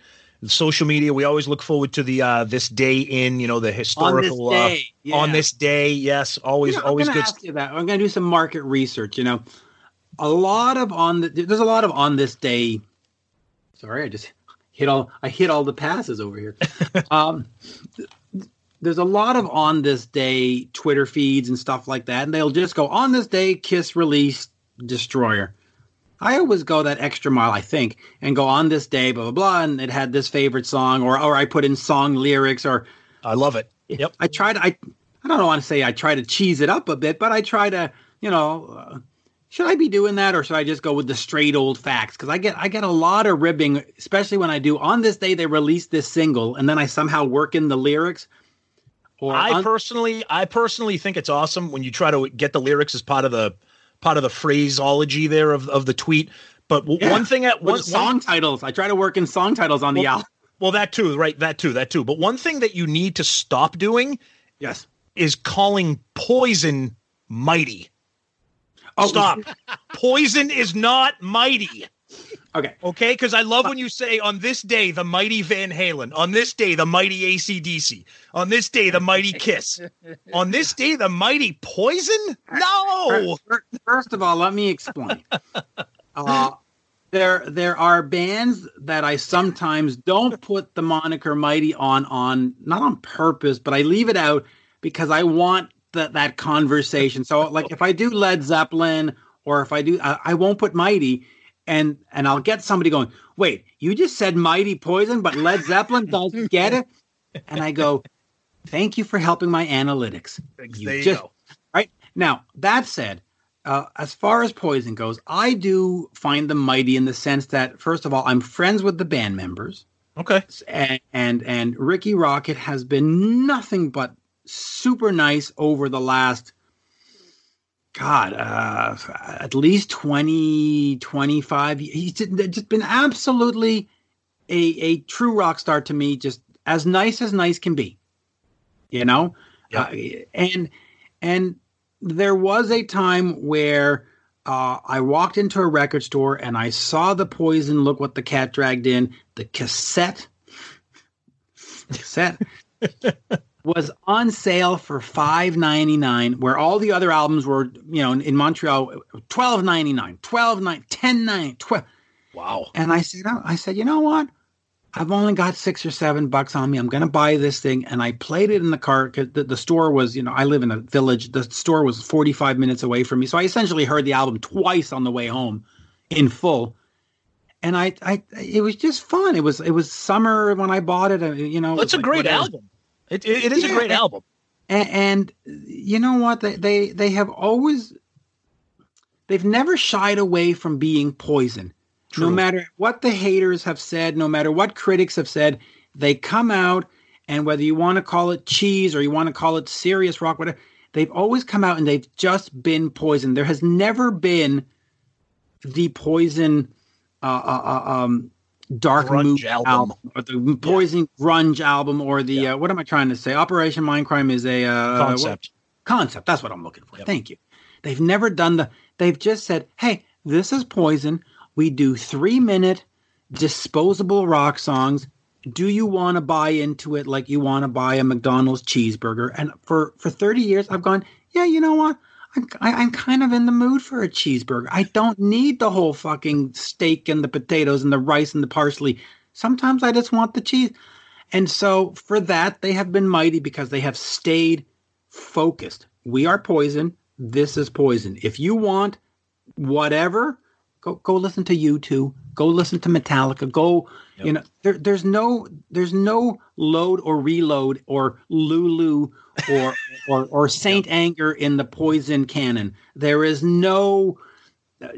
They've just been Poison, and they've been Elder. They've unabashedly said, "This is Poison. Look what the cat dragged in," and you just go, "Yeah, you know what? Sometimes that's just what I want." And people, and we just talked about set list. They haven't changed their set list in 25 years.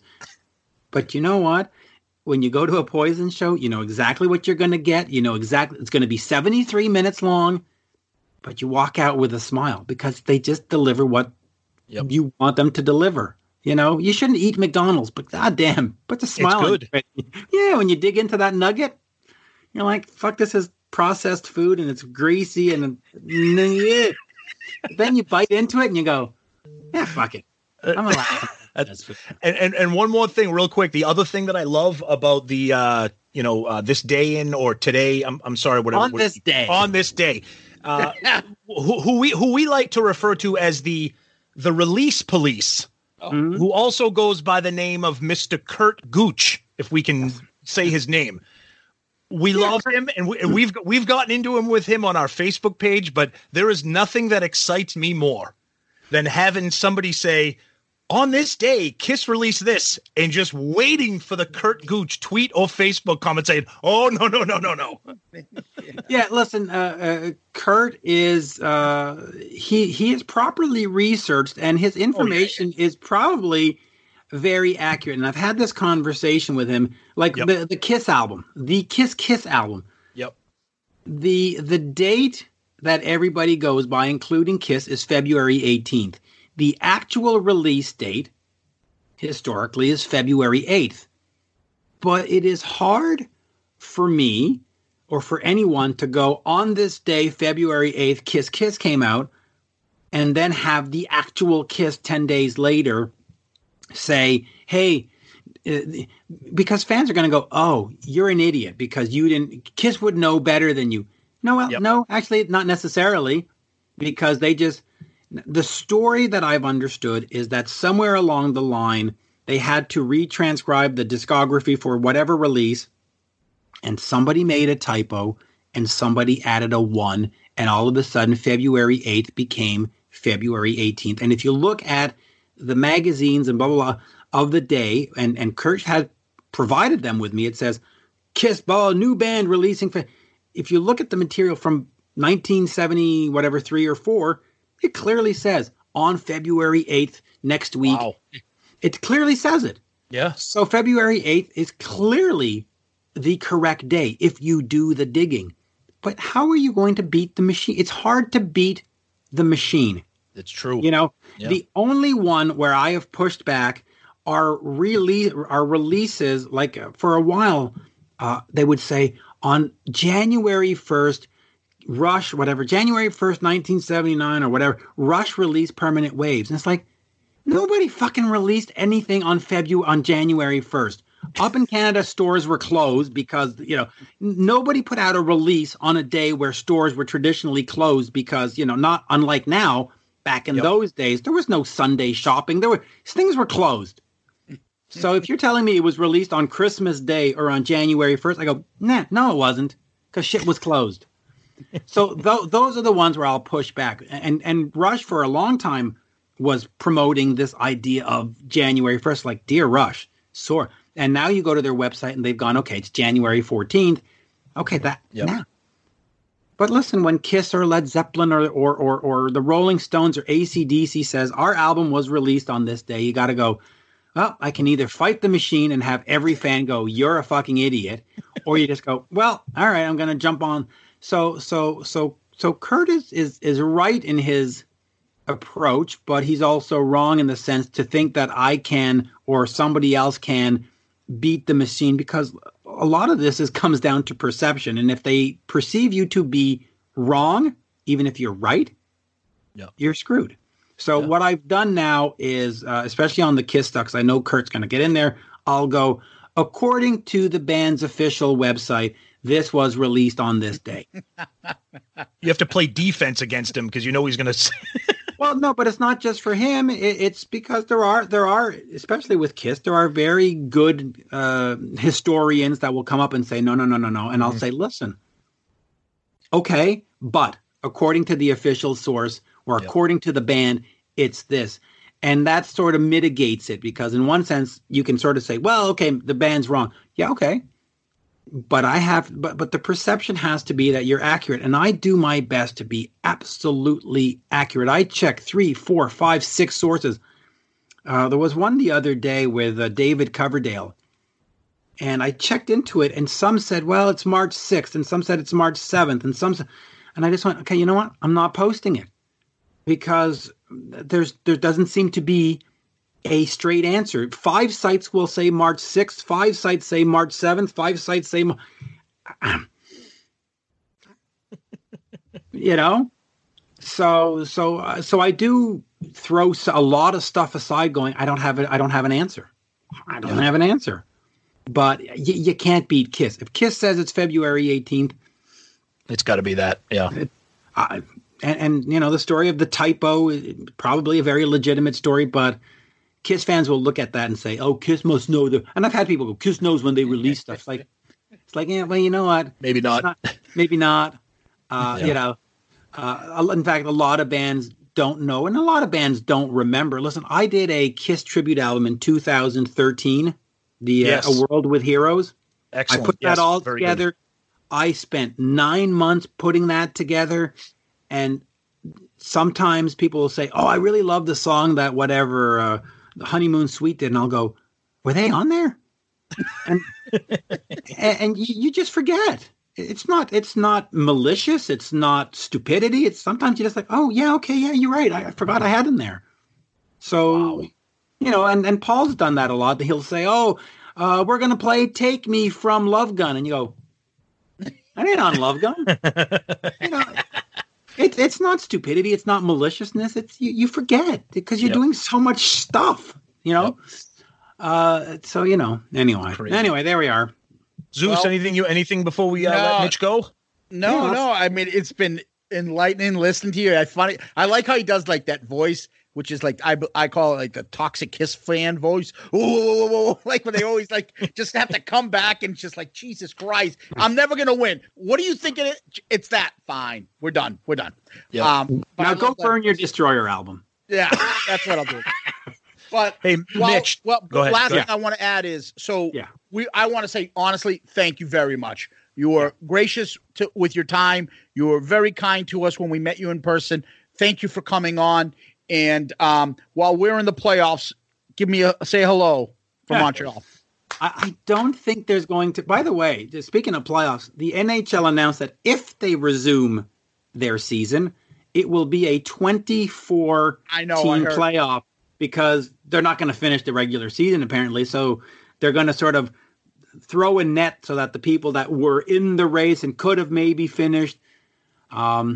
Yeah, so we'll see. Maybe Montreal still has a chance.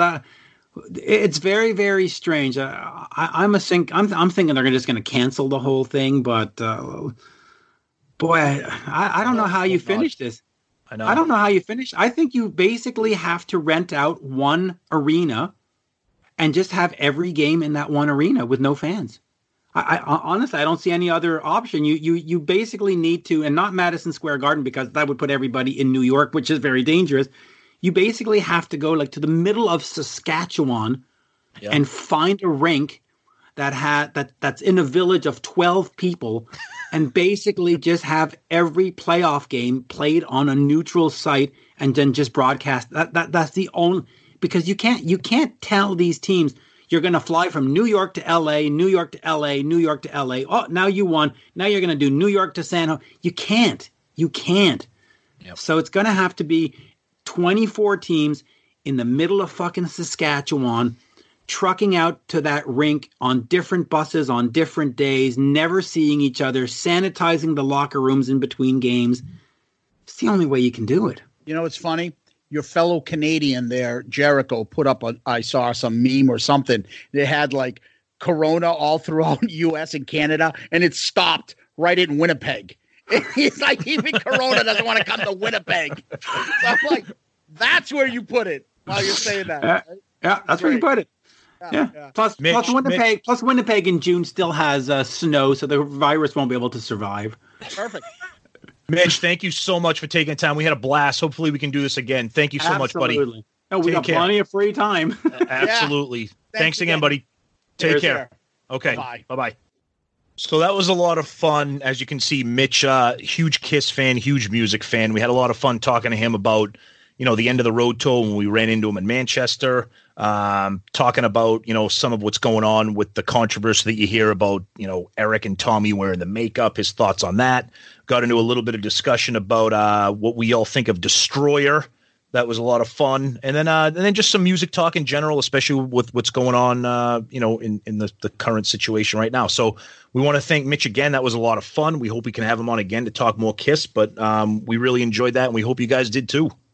Yeah, he was such a gracious guy with us.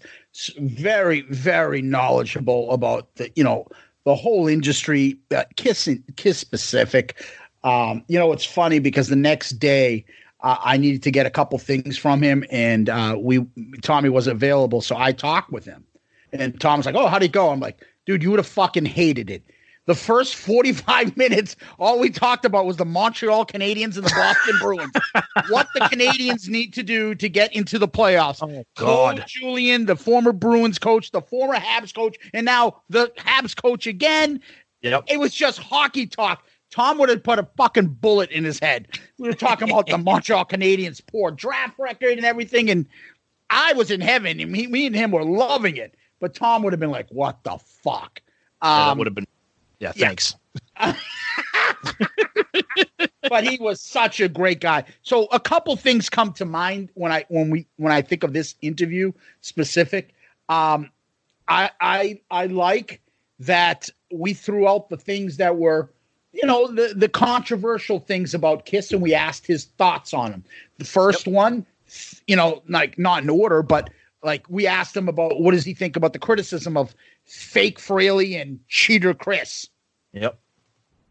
Yeah, no, it was interesting to get his perspective on it. And everybody has their opinion. We know what Stuart thinks about it. And Mitch had his own opinions, and I think that's what makes this good, and we appreciate the honesty. And it was just really interesting talking to somebody like Zeus said that's in the industry, that's connected, that sees these bands and interviews these musicians and these promoters and these managers. Just really good stuff. A good time talking to somebody in the know. Yeah, and the other thing that I really enjoyed is that talk we had about the set list. Yeah, the songs, right? Yep. So absolutely. These are things that we always love to hear other people share their opinion, whether it's, it's exactly aligns with ours or it doesn't. It doesn't matter. And, we brought up our good friend Stuart, AKA Eddie Trunk. And, he didn't hold back. He defended him. He calls him his friend, and it is his friend. And God bless them in their friendship. It is what it is. But, we say all the time with us, we joke about Kiss. We can make fun of Kiss because Kiss is part of our family. Yep. Whereas we think those outside guys, you're not coming from a good place when you're making fun of them. No, you're trying to hurt the band. Yeah, exactly. And you're trying to hurt the fandom. You're trying to make it so that people won't buy their music, won't go to their concert. So you're not coming from a good. We're telling you, go buy that shit so you can laugh at that song, or go watch this video so you can giggle about fucking Tommy's. Sorry, buddy. Thanks. I appreciate it. Paul's wardrobe. Tommy's wardrobe. But you get what we're saying. But we're the first ones to tell you, oh, no, you're mistaken. Fucking The Elder has some awesome tracks. You need to go buy that album. Yep. No, it's true. It's true. So it was a good time for sure. We hope you guys enjoyed it as much as we did. Absolutely. So that being said, let's move on to a question, Tom. So this is off of Facebook. This comes from Alan, and it's a timely question. It's a quick, easy one, but just be interested to see what you think. So with all the social distancing, self-quarantining, etc., if you had to choose to be self-quarantined with either Kiss DVDs or Kiss CDs, which would you choose? You can only have one. You either get the music, the CDs, or however you. Are they all of them, like unlimited? Yes. Yep, you'd get the library of Kiss DVDs or the library of Kiss CDs. That's it. Do I know what Kiss is? What do you mean? Like, am I going on an island now, having experienced Kiss? No, not an island. Right now, the governor comes down and says you are stuck in your house for the next 14 days. You can't get out. However, I need to Kiss collect CDs. Kiss CDs. Kiss CD. Really? Okay. Yeah. See, because if I get exposed, if I get our favorite there, Extreme Close Up, Kiss Rock Nation, all that stuff, that's wonderful. But I don't get some of my favorite tracks, which I love. Okay. The deep cuts. Okay. So, if I didn't know I already know what Kiss looks like. So I have that image in my head. So knowing what Kiss looks like, I'd rather listen to the music. If I didn't know what Kiss looked like, I'd want the CDs and the DVDs, because I'd get to experience all of that and see like, holy fuck, and have that in my imagination.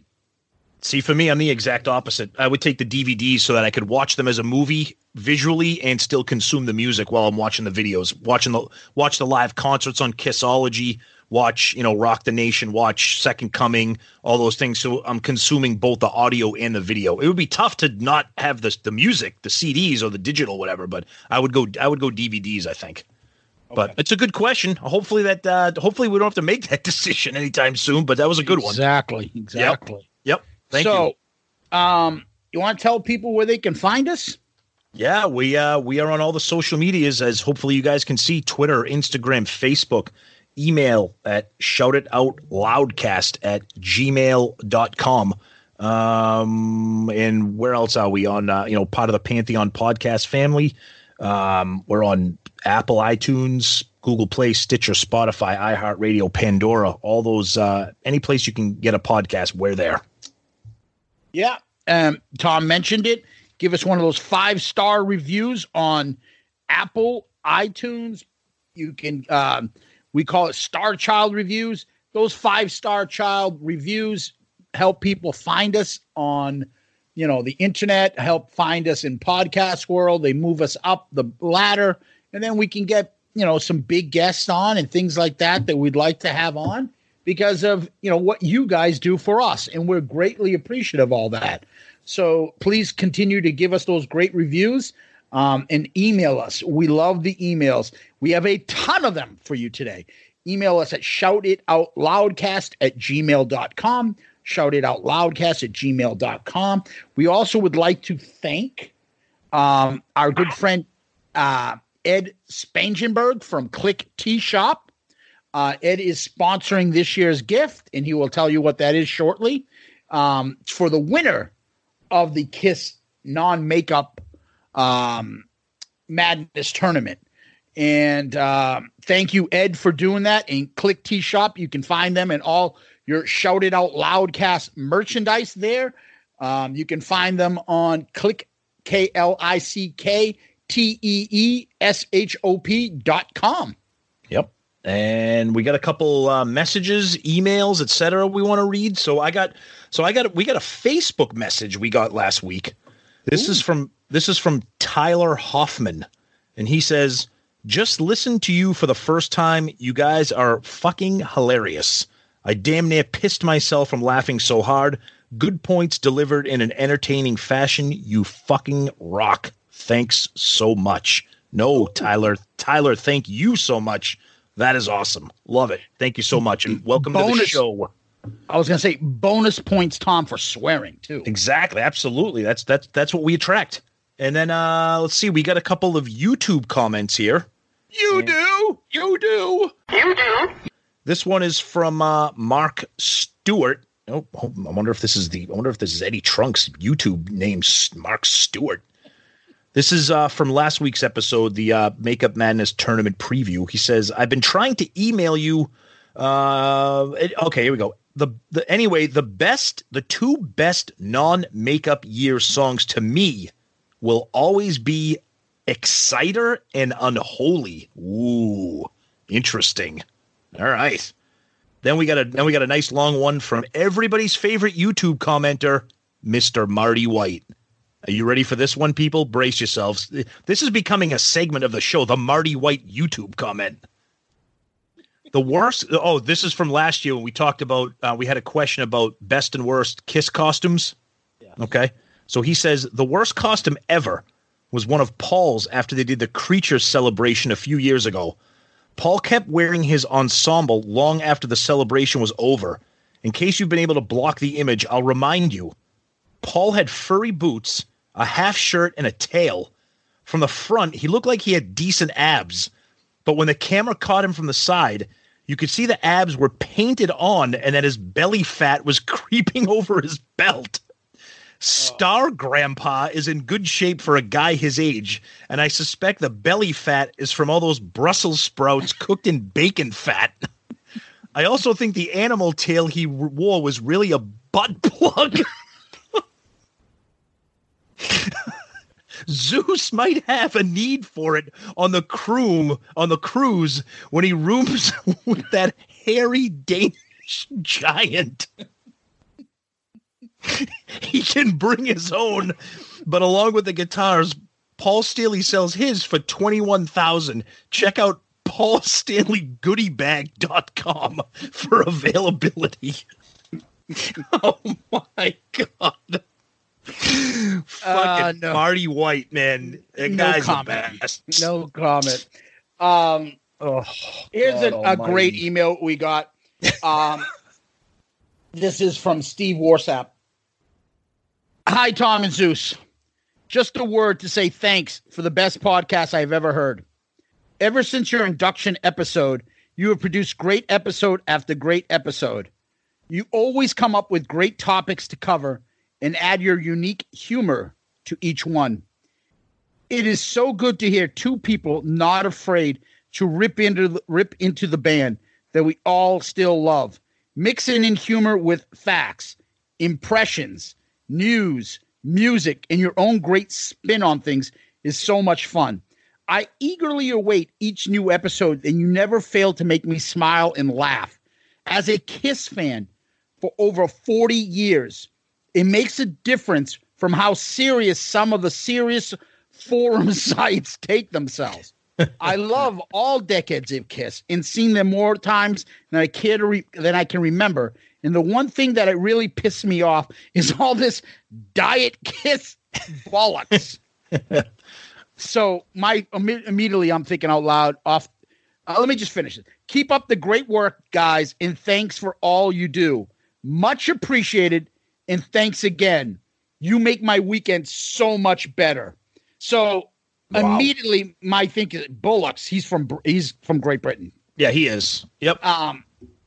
Steve is a great listener of the show. Loves to comment and stuff like that. But this is what makes it so much fun.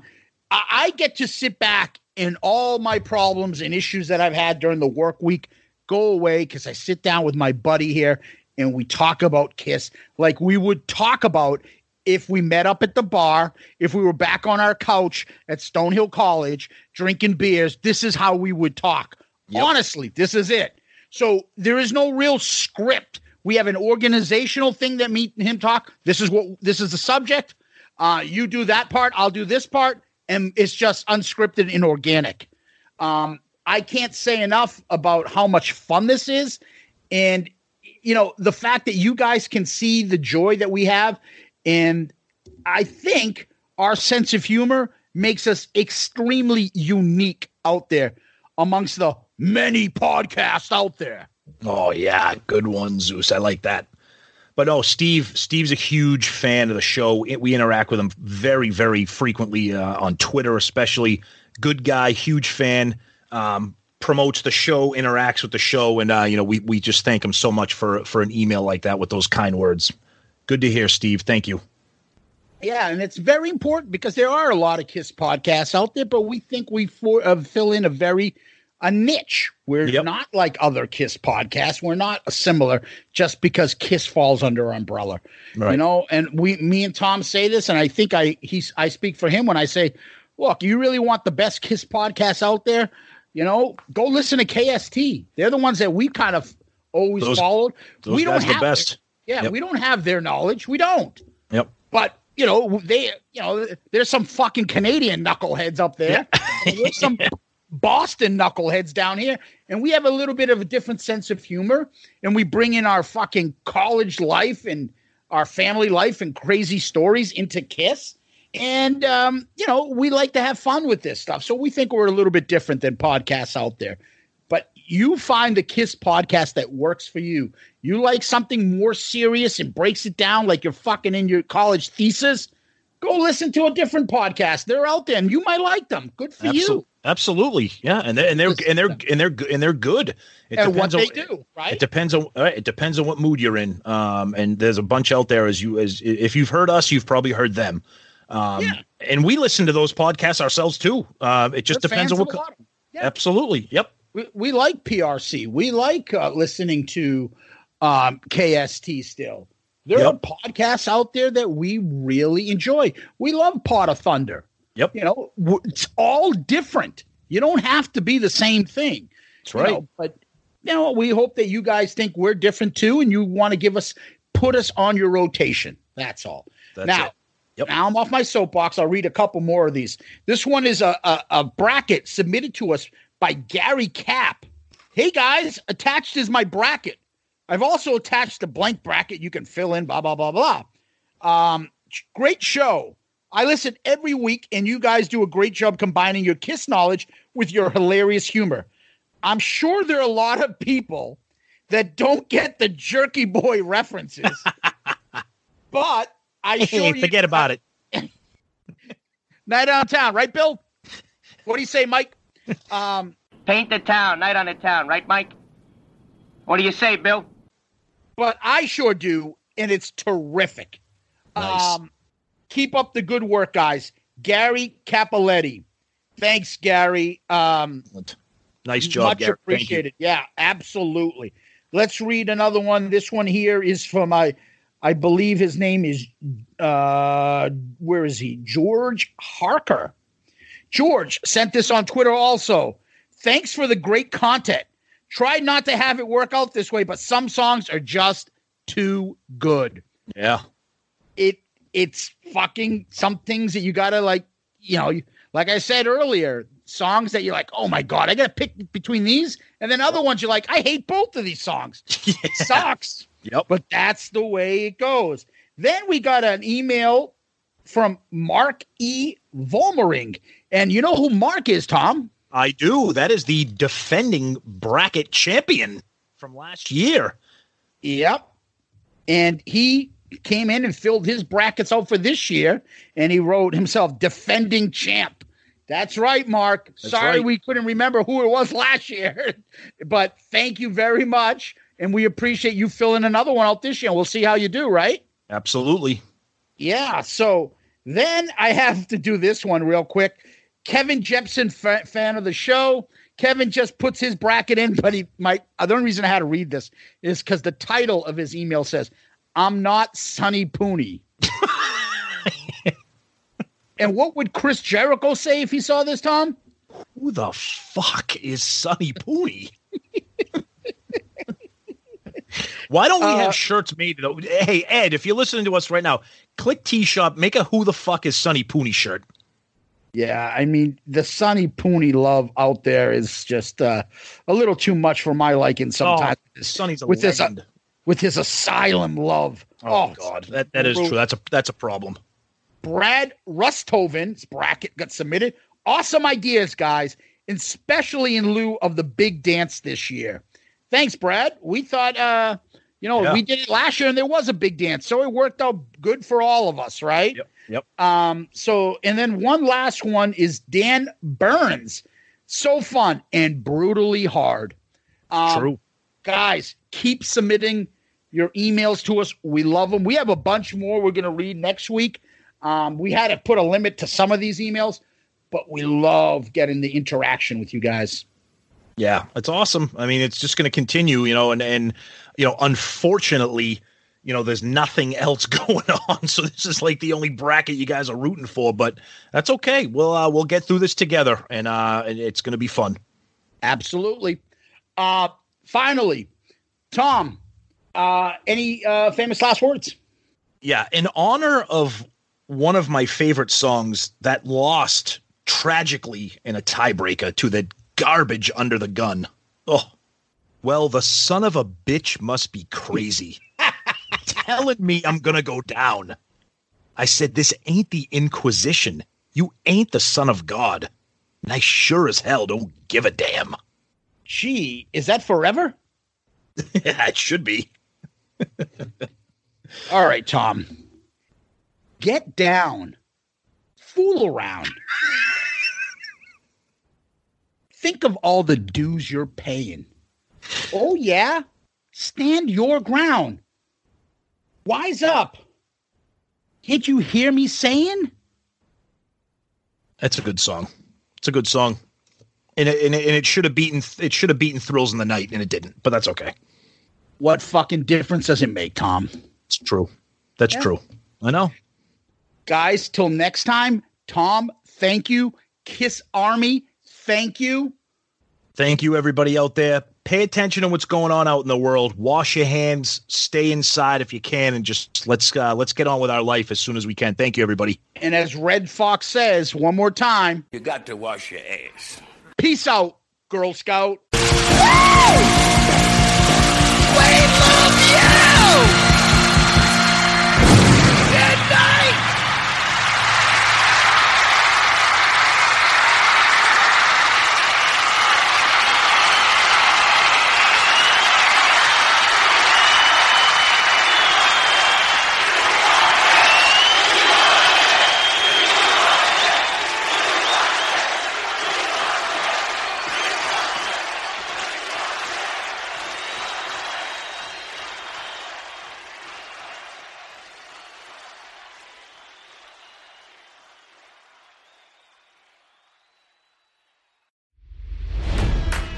It's NFL draft season, and that means it's time to start thinking about fantasy football. FantasyPoints.com features industry-leading experts and prognosticators using proprietary hand-charted data to help you score more fantasy points. FantasyPoints.com is the place to go for whatever kind of fantasy football you play. Whether you play fantasy football, daily fantasy sports, or do a little bit of everything, Fantasy Points has the meticulously researched content to guide you to victory. And why wait for the fall? Fantasy Points also covers the new spring football league, the UFL. Join the guru, John Hansen, Scott Barrett, Joe Dolan, and other massive names in the fantasy football universe with an exclusive offer. Use code Pantheon for 15% off any Fantasy Points package, including the all-in package, with access to every article, tool, and data nugget that Fantasy Points has to offer. That's FantasyPoints.com and code Pantheon for 15% off at Fantasy Points. FantasyPoints.com, code Pantheon. Score more fantasy points.